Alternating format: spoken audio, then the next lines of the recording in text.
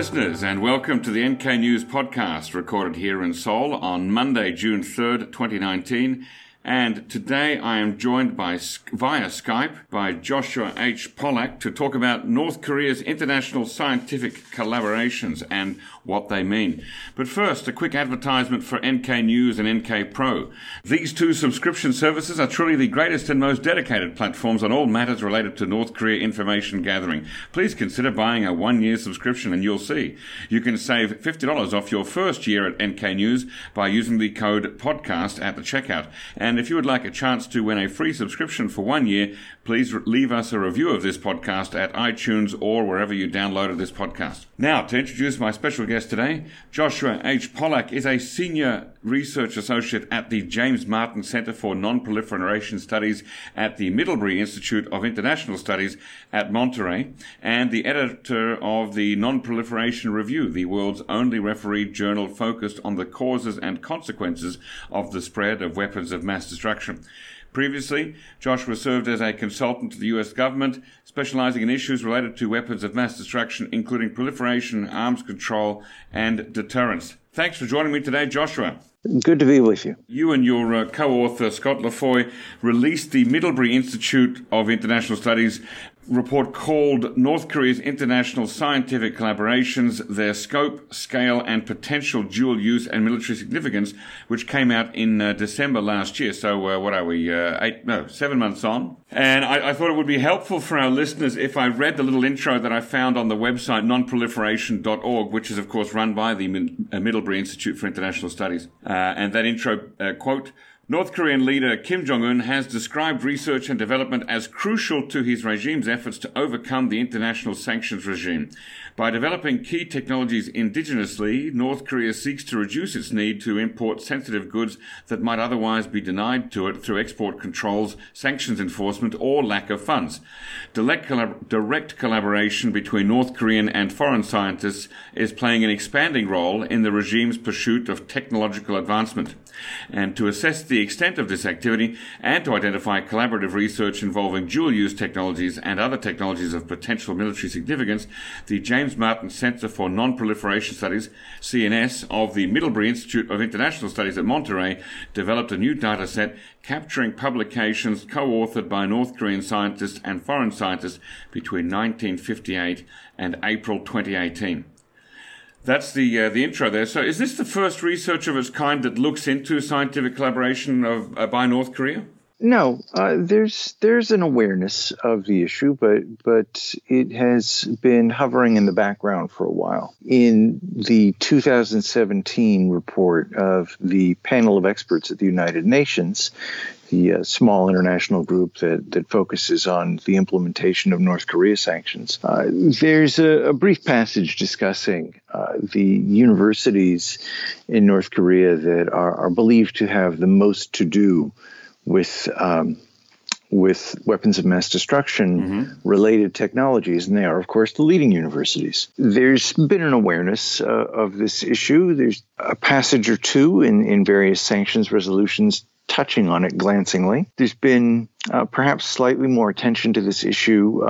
Kim Jong-un recently met Vladimir Putin at Far Eastern Federal University in Vladivostok, which is a Russian university that has cooperation agreements with several leading North Korean universities now.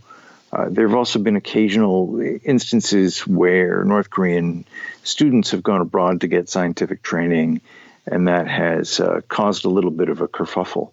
On the other hand, there also has been scientific collaboration with North Korea in the news in the last year or two that has had, I would say, a much less suspicious, much more positive tone to it, particularly international collaboration concerning volcanology. There's been studies of the interior structure of Mount Paektu that has involved North Koreans, Chinese, Americans, and British. And that's a good example, I think, of the potential benefits, humanitarian, scientific, and otherwise, of scientific collaboration with the North Koreans. So it's not a cut and dried issue. There are pluses and minuses. That's good. Actually, I wanted to come back to those pluses later on, but let's sort of put a pin in, you mentioned volcanology, and I'll come back to that later on. The first thing I want to ask is the data set that you used, how big is it, and what does it actually comprise? Well, you can find it on our website. We put a link to it at nonproliferation.org. Mm-hmm. There are, I would say 1,300 references to different articles in it. It's been a while, but if I remember the totals correctly, about 200 of the 1,300 were written by North Korean authors only, judging by their university affiliations. The other 1,100 or so involved both North Koreans and foreign scientists. Now, this is not a comprehensive data set. We included everything we could find, starting from as early as we could find anything, which was the 1950s, through April 2018 when we stopped adding to it, because we had to stop somewhere. I suspect that we missed a lot simply because a lot of the world scientific literature from before a certain date is not digitized.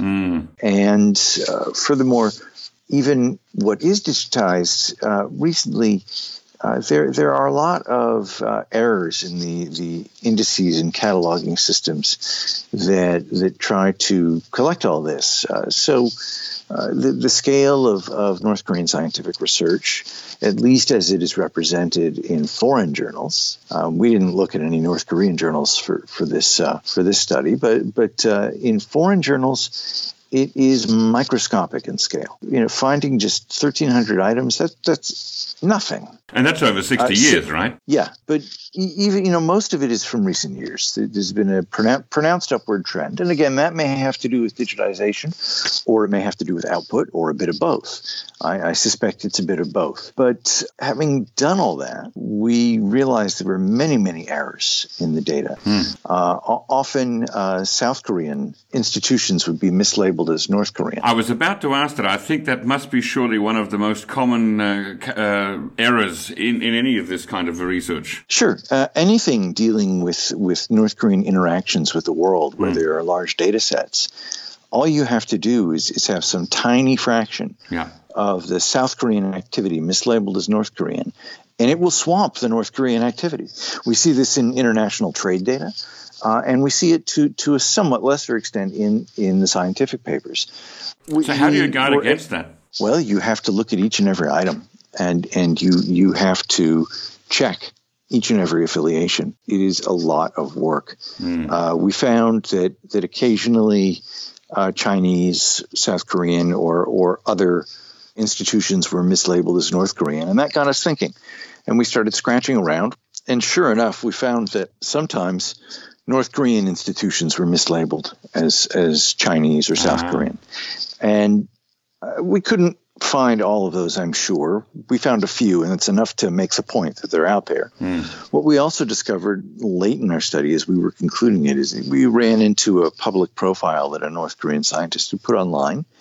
He had at that time 15 or 16 papers listed. We compared that to our data set. I think we had found 10 of them. That's pretty good, but that shows you that it's not complete. And of course, now it is drifting gradually out of date. North Korean scientists and their foreign collaborators continue to produce papers. Wait, so are you saying that there is a North Korean scientist who has a web presence and his own web page with all of his articles listed on it? More than one, yes. Goodness. And are these on North Korean domestic websites that are able to be viewed overseas, or where do they? No, these are on international websites like ResearchGate.net. Wow. You will find North Korean scientists there. Sometimes when they have dual affiliations, such as a North Korean university and a Chinese university, they may only list the Chinese university. So it's not necessarily obvious. But if you are looking at the papers themselves, the papers give their full affiliations. In fact, that's the only way we can make these judgments.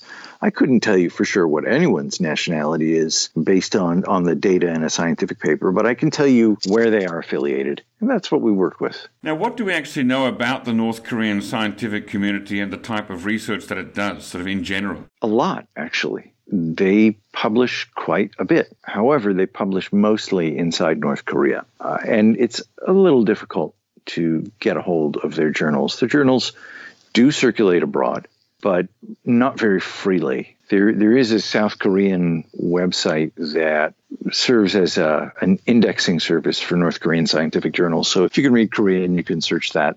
It makes our lives easier in studying this question for those of us who do not know Korean or have good Korean. The North Koreans, like many other Asian scientific enterprises, they do like to provide translations of the titles and abstracts with their papers. So often you get the very, very short version when you look at a North Korean scientific paper in English. Of course, unlike the South Koreans, they don't put that at the top. They put that at the bottom, which I think is a little statement of pride, perhaps, but it also, that it's there, shows that they do see themselves as part of an international scientific community. These journals, some of them are quarterly, some of them are monthly, most of them go back decades. But again, it can be tricky getting a hold of copies. They're simply not widely distributed. Some of my colleagues and I we continue to hunt for copies of North Korean journals. It's not always easy to find them, but in any case, they do exist out there, and they do provide a fairly vivid portrayal, taken collectively, of a large and active scientific enterprise.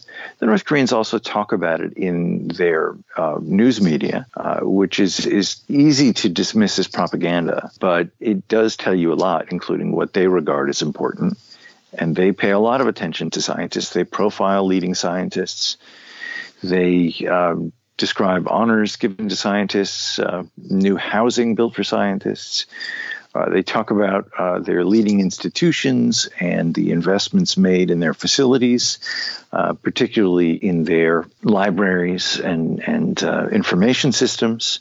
They also, when they're talking about industrial facilities, they often talk about the S&T, science and technology, that are there for the benefit of the workers to try to raise their skills up and teach them how to use more advanced machinery. And the North Koreans continuously draw rhetorical connections between their technical universities, which is most of their universities, and the production floor of their industrial facilities.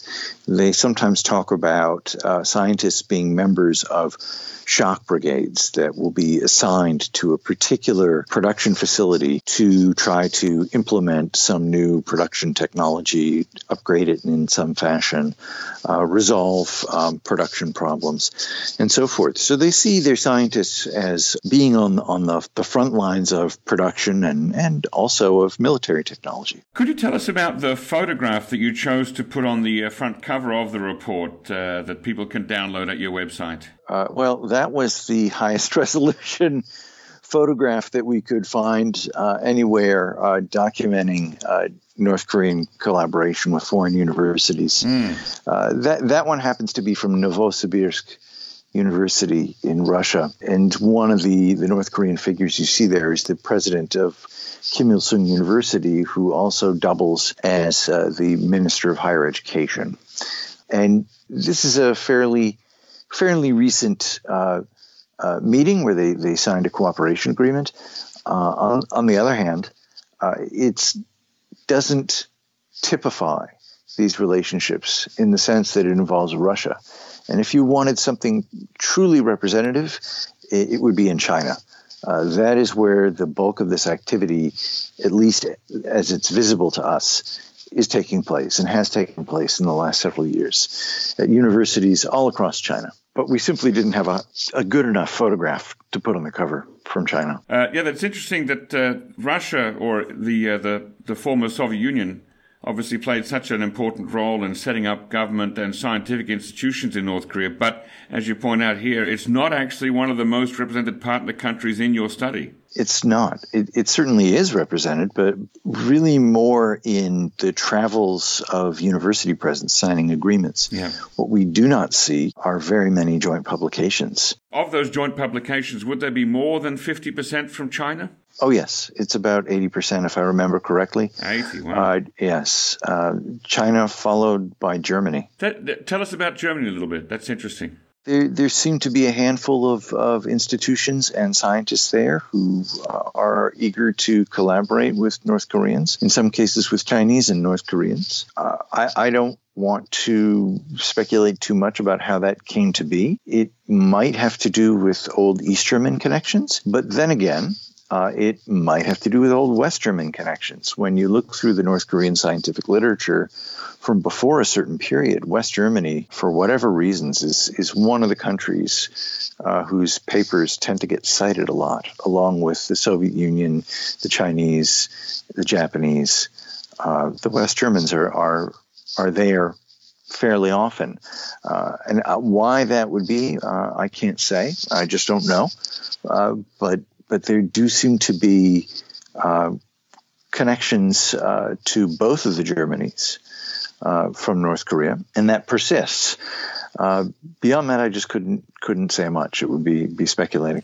Are there among the German North Korean collaborations post German unification? So in the last 30 years, do we find some of the more suspicious or naughty sort of, dual use or nuclear weapons technology research among them? Well, you won't find anything anywhere that concerns weapons, at least not overtly. There are lines of research that appear to have potential applications to either conventional weapons or weapons of mass destruction.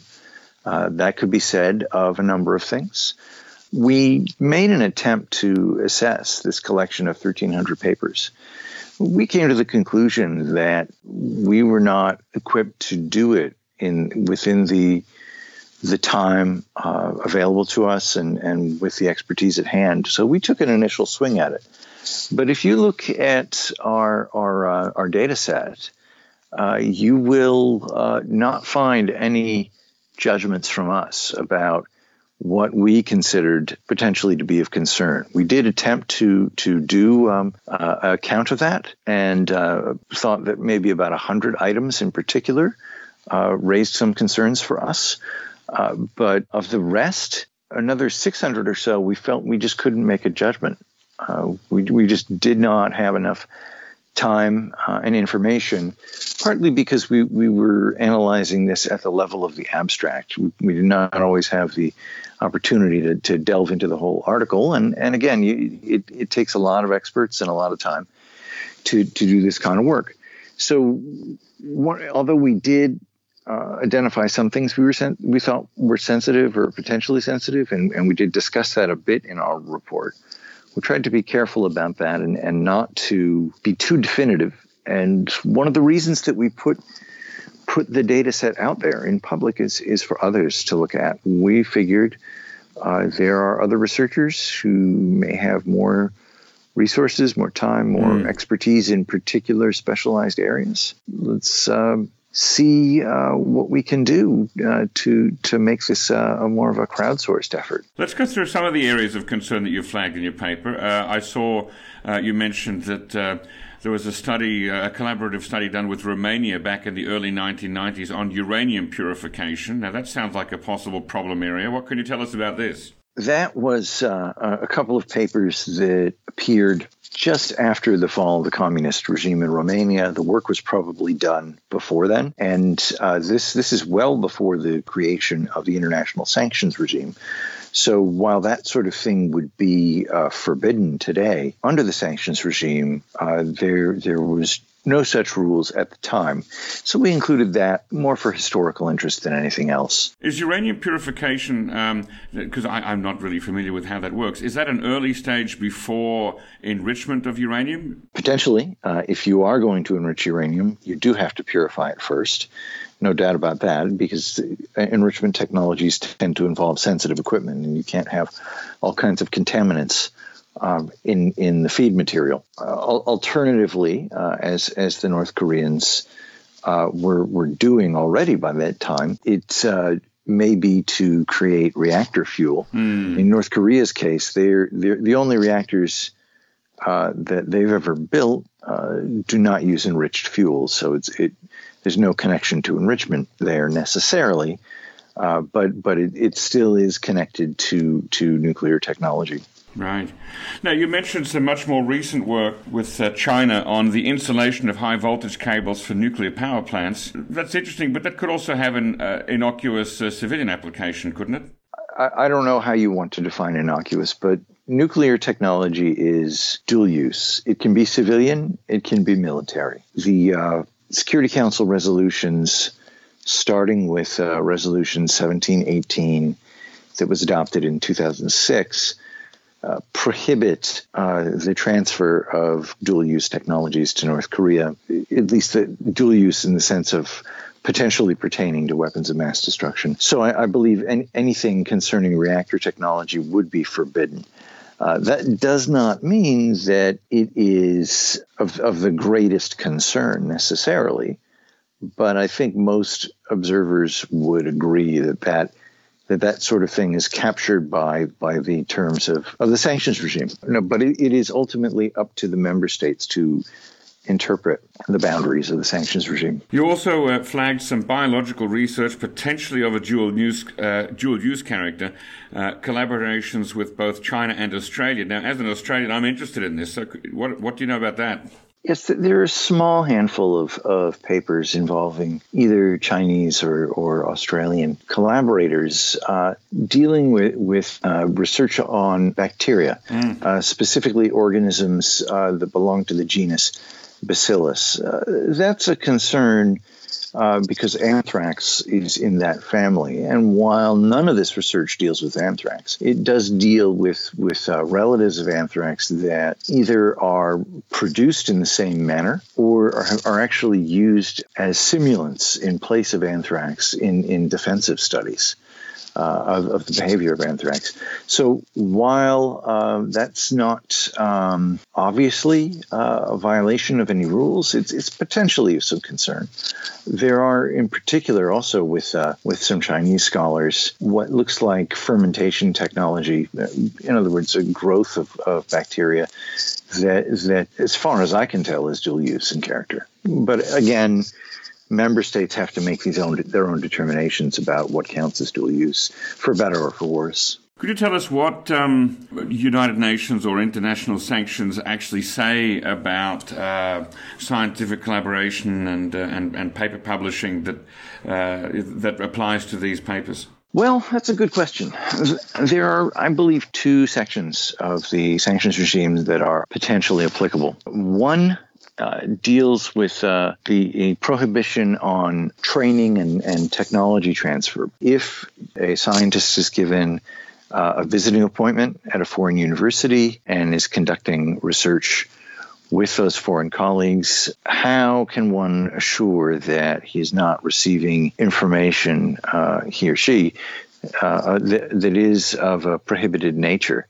That's a delicate business. And I know that some countries have systems in place to try to assure that arrangements of this type do not cross those lines, but I'm not equally confident that every country does. China is a big question mark right now. I don't know how those systems work in China, if at all, and some of the papers we saw were concerning. There also is a provision specifically forbidding collaborative research, but it has a lot of wiggle room in it, a lot of flexibility. It only involves North Koreans who formally represent North Korea. And I don't know what that means or why that language is there exactly. I guess that would mean government officials, but a university researcher, while they may be a state employee or they may receive their salary from the state because of the nature of the system, might not be characterized that way. And again, the member states have a lot of flexibility in deciding how to interpret that. So it's there. The one provision that specifically discusses this is very narrowly crafted. If there's been any enforcement of that, I'm not aware of it. There are some foreign governments and NGOs that invite North Koreans to come overseas for training and further professional education, not so much in the sciences, but in the areas of law, economics, or finance, for example. And would these also be covered by sanctions against skills training or working knowledge and consulting services? Not that I'm aware of. As far as I know, that only pertains to dual-use technology, which does include some advanced production technology. So it could have to do with specialized, the design or construction of highly specialized machinery for producing certain sensitive goods. But I don't think that management consulting or economics or finance is within the scope here. I'd be surprised if anyone tried to extend it that far. Now, there may be other prohibitions that I've not studied closely enough that might touch on those areas, but I'm not aware of anything like that. We hear sometimes about North Korean computer programmers or coders who go to, for example, India or China for either education or training or work experience. I suppose that could fall under a dual-use technology area, couldn't it? It could, but computer science and even cyber warfare has not been incorporated under the weapons of mass destruction rubric in most international documents that I can think of. The sanctions resolutions against North Korea pertain to nuclear, chemical, and biological weapons and their delivery systems, if memory serves. I do not believe that information technology is touched on there. In fact, in some interactions with American academics, I believe there has been some discussion of library science, which is an allied field of computer science. But I don't think there are prohibitions in place on that. Now, in the 6 or so months since your paper has been published, has it received any strong or urgent support in terms of raising concerns with the UN Security Council or with countries and institutions mentioned in the report? I have had a number of conversations with other researchers who are interested in it. I cannot say if there are governments or international bodies that are prepared to take action on this. Given the preliminary nature of the research, clearly there's a lot of homework to be done before anything like that could happen. I would be hard-pressed to point to more than a sprinkling of items in this data set and say, this is a violation. So that kind of judgment, I think, has to be made with a lot of analytic firepower behind it. And that's something, of course, that certain governments have at their disposal, and a few international agencies that are in the non-proliferation business, like the International Atomic Energy Agency or the Organization for the Prohibition of Chemical Weapons. Let me put it this way. I don't know where these issues rank on the agenda for those organizations. It's my hope that the release of this report will help raise the profile of these issues. And these issues have, again, they've been out there for a while. There's been some discussion of it.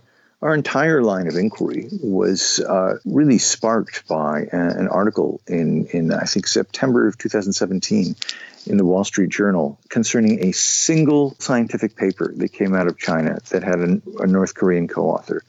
They did a really marvelous job of digging into that one paper which concerned space technology. And I thought, this can't be the only paper like this. And so that's how we got started on this. But that goes to show you that this area has been an area of simmering concern for a little while now. Yeah, okay. So basically, you'd just like to raise the profile of the issue and have more people talking about it than have been in the past. Right, and of course, to create a resource for them. Yeah, and that's why the data set is there. That's right. As you mentioned, it's an openly accessible Google spreadsheet that anybody can go to and look at, and so that makes it a public resource. right? They can download it. They can tinker with it to their heart's content. Fantastic. Can you tell us anything about the research that you're currently working on? Well, North Korea continues to be one major focus area for me and for a number of my colleagues. This is an area that the Center for Nonproliferation Studies has been focusing on for the last few years with an increasingly intense focus for the simple reason that so very little is known about it.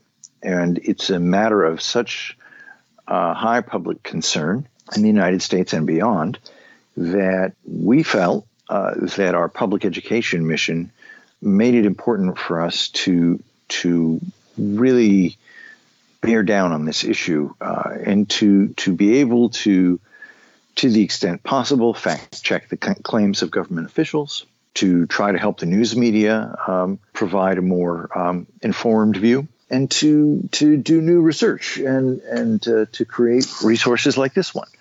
Recently, some of us authored a paper on the requirements of a verifiable missile freeze in North Korea, which was graciously sponsored by the Korea Foundation. And this was an effort to use our background knowledge on arms control and disarmament verification and try to apply historical experience to the current issue set in North Korea. We asked ourselves if the North Koreans agreed to freeze certain missile-related activities, and we set out on this path when diplomacy was just getting started, then how could that be verified? How could it be done on a minimally intrusive basis that would be most acceptable to the North Koreans while providing the greatest level of information and reassurance to other countries? While we wound up delivering this paper in April of this year, with North Korea not having tested a missile since November of 2017, it was just a week or so later that they went back to missile testing. So I think that the relevance turned out to be lurking there all along. And I hope that policymakers who are interested in this problem will be able to take the menu of options that we identified and to consider them in their own planning and thinking, because the current deadlock is not terribly healthy. And a return to a freeze on missile-related activity, whether it is testing or whether it is other activities as well, would be greatly beneficial. We did not offer, in the end, a specific recommendation about what the ideal or optimal freeze package looked like, in part because we don't know what the United States and other governments are willing to offer the North Koreans in exchange. And as a rule, you will get more if you give more. So instead, we identified several different options and talked about the advantages and disadvantages involved with them, how realistic they are or not. And that, I hope, offers policymakers a set of tools that they can use as they see fit. Great. Could you tell our listeners where they can find this and all your other research papers? These papers are at nonproliferation.org. They are both in the Occasional Papers series, which is an internal CNS series. You can also find other publications of ours and information about the Nonproliferation Review, which is our peer-reviewed scholarly journal. I encourage everyone to poke around the website. It has all kinds of great resources. Excellent. Well, that's great. We certainly will put a link up together when this podcast goes up. So thank you very much for your time today, or on your side, I should say, this evening, Joshua. Great. Well, thank you for having me on. Not at all. And listeners, don't forget to subscribe to our podcast and share it with your friends and neighbors. Thank you, and listen again next time.